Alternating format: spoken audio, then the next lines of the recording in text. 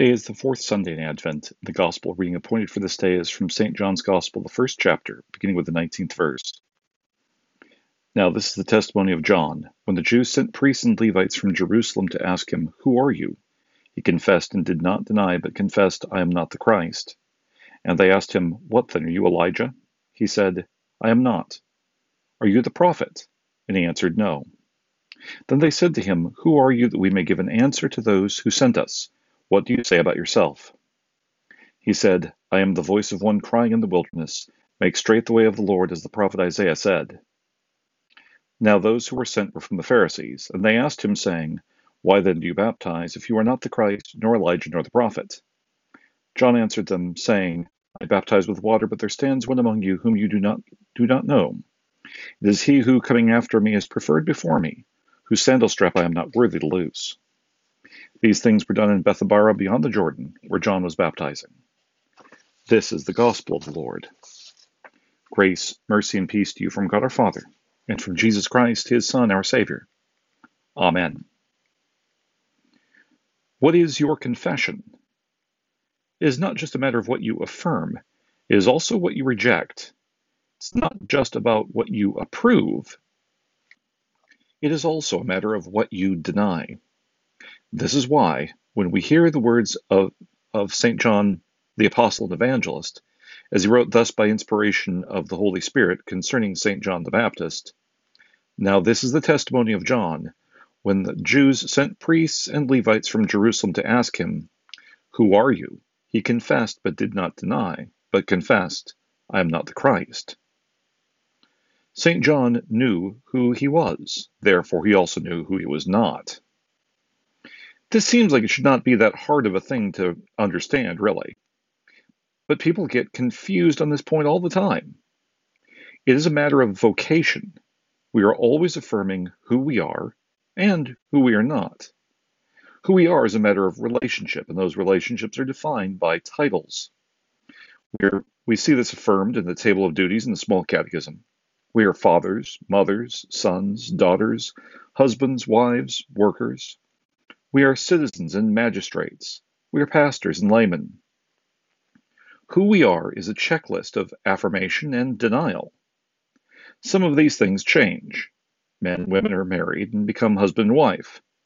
Laymen are ordained and become pastors. But other things do not. Men are men and women are women. The Jews, we are told, sent priests and Levites from Jerusalem to ask St. John, "Who are you?" We understand that this inquiry came from the Pharisees. For St. John affirms that though it was priests and Levites who came, they were sent from the Pharisees. They had heard of what John was doing. St. Luke wrote of the specific circumstances when St. John began to preach and baptize. For we read in the 3rd chapter, "Now in the 15th year of the reign of Tiberius Caesar, Pontius Pilate being governor of Judea, Herod being tetrarch of Galilee, his brother Philip tetrarch of Iturea, and the region of Trachonitis, and Lysanias tetrarch of Abilene, while Annas and Sapphira were high priests, the word of God came to John the son of Zacharias in the wilderness. And he went into all the region around the Jordan, preaching a baptism of repentance for the remission of sins, as is written in the book of the words of Isaiah the prophet, saying, 'The voice of one crying in the wilderness, prepare the way of the Lord, make his paths straight.'" In the midst of all that was transpiring in the realm of politics, with the complicated relationship between Herod, Pilate, Philip, Lysanias, Annas, and Caiaphas, with their wrangling for domination and power politics, the authority which mattered was that which was bestowed upon St. John, for the word of God came to John the son of Zacharias in the wilderness. And it was then, around the Jordan, that he was preaching a baptism of repentance for the remission of sins. John did not just call them to repentance, he preached a baptism of repentance for the remission, that is, the forgiveness, of sins. We'll return to this point. The priests and Levites who were sent to John came with their 3 questions. Who are you? Are you Elijah? And are you the prophet? The first was a direct attempt to see whether St. John would claim to be the Christ. That is why he replied to them, "I am not the Christ." The other two questions are caught up in the confusions of the doctrine of the Jews. For some imagined that the promise of the Elijah who was to come would be the same Elijah who was carried up to heaven in a chariot of fire. This is why John tells them that he is not Elijah. Instead, he is Elijah who is to come, but not the one that they were looking for. In fact, I suspect that this question was intended as a trap, for the priests and Levites knew John was the son of Zacharias and Elizabeth. Perhaps they imagined they would trap him in an overt lie. The question whether John was the prophet was again connected with the Messiah because the Christ is the promised one. This is a specific point, not just a general question about whether or not John was a prophet.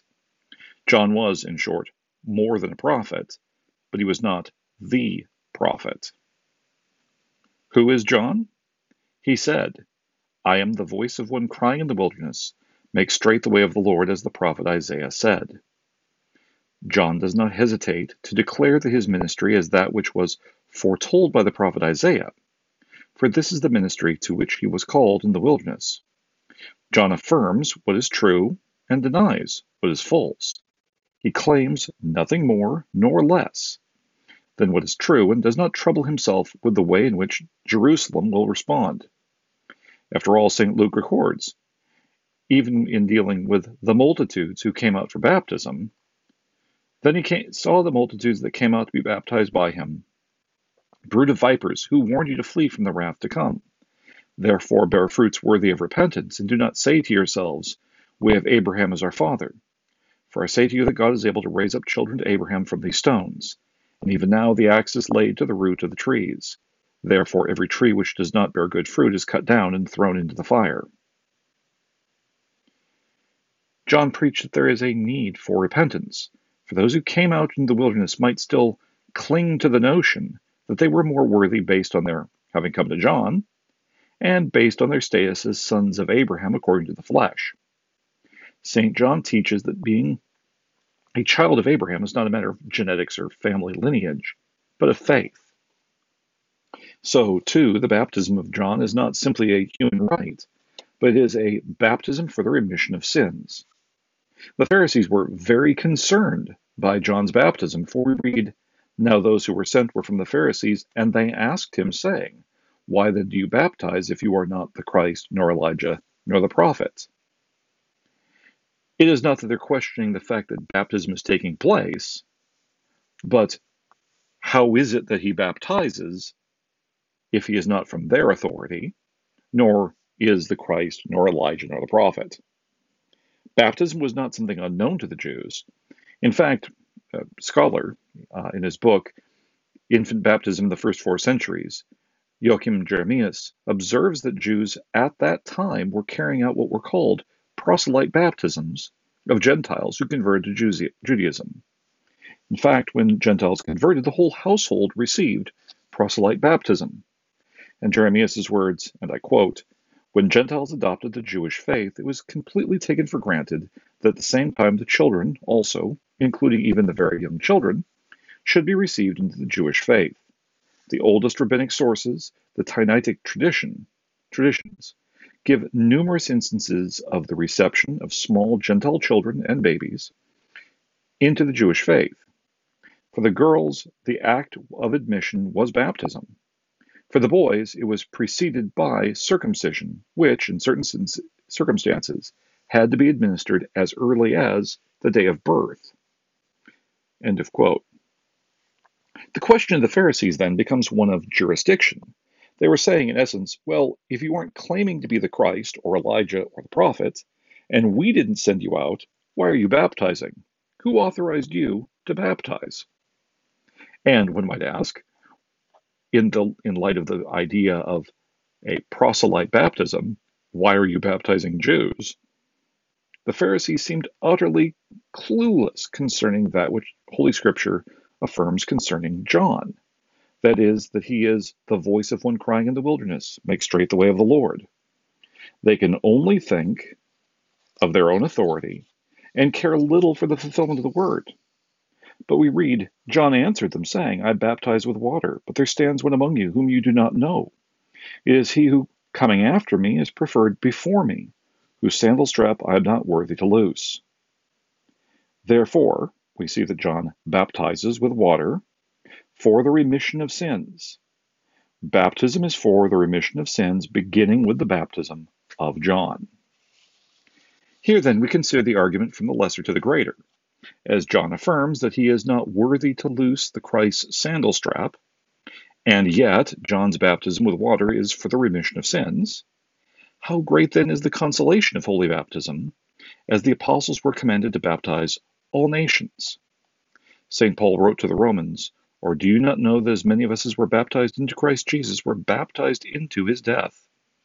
Therefore we were buried with him through baptism into death, that just as Christ was raised from the dead by the glory of the Father, even so we also should walk in newness of life.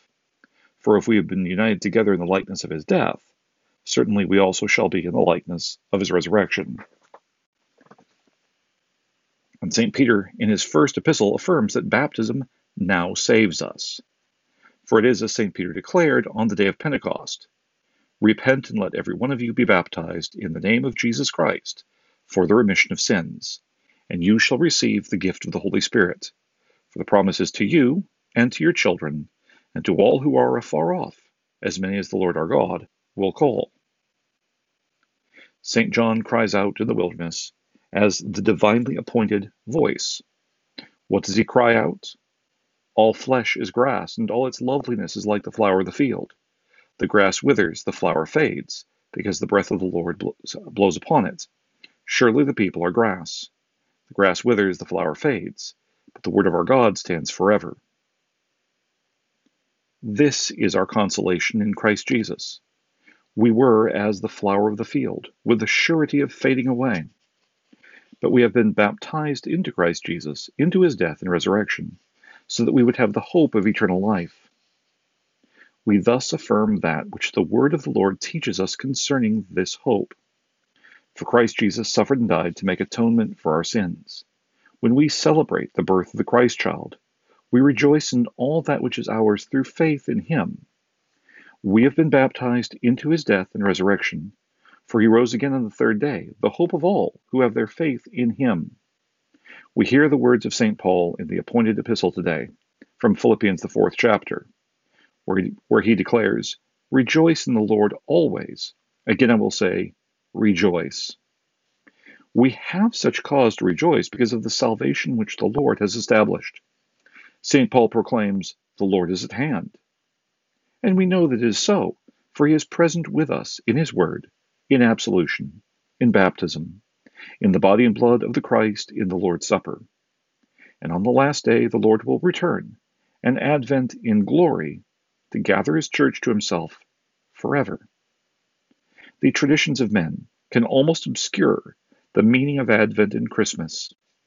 It is thus that the word is proclaimed each year to call our hearts and minds back to that which the Lord has made known to us. The one whose way St. John the Baptist prepared, the one who was born in Bethlehem, and who died and rose again in Jerusalem, is our life. Into Christ Jesus we have been baptized. We who were unclean and unworthy on account of our sin have the righteousness of Christ credited to us, so that we are now at peace with God. Amen. Let us pray. Stir up, O Lord, we beseech thee, thy power, and come and help us with thy great might, that by thy grace whatsoever is hindered by our sins may be speedily accomplished through thy mercy and satisfaction, who lives and reigns with thee and the Holy Ghost, ever one God, world without end. Amen. The people of Salem Lutheran Church of Malone invite you to visit them today for the 10:30 a.m. worship service. Sunday school is available for all ages at 9:30 a.m. We also invite you to join us for our Christmas Eve program at 7 p.m. and for the Divine Service on Christmas Day at 10 a.m. Salem was located approximately 2 miles north of Malone off of FM 308. For more information on these broadcasts or about Salem Lutheran Church, you may visit us on the internet at www.salemlutheranchurch.net. These broadcasts are provided through the support of the members of Salem Lutheran Church of Malone.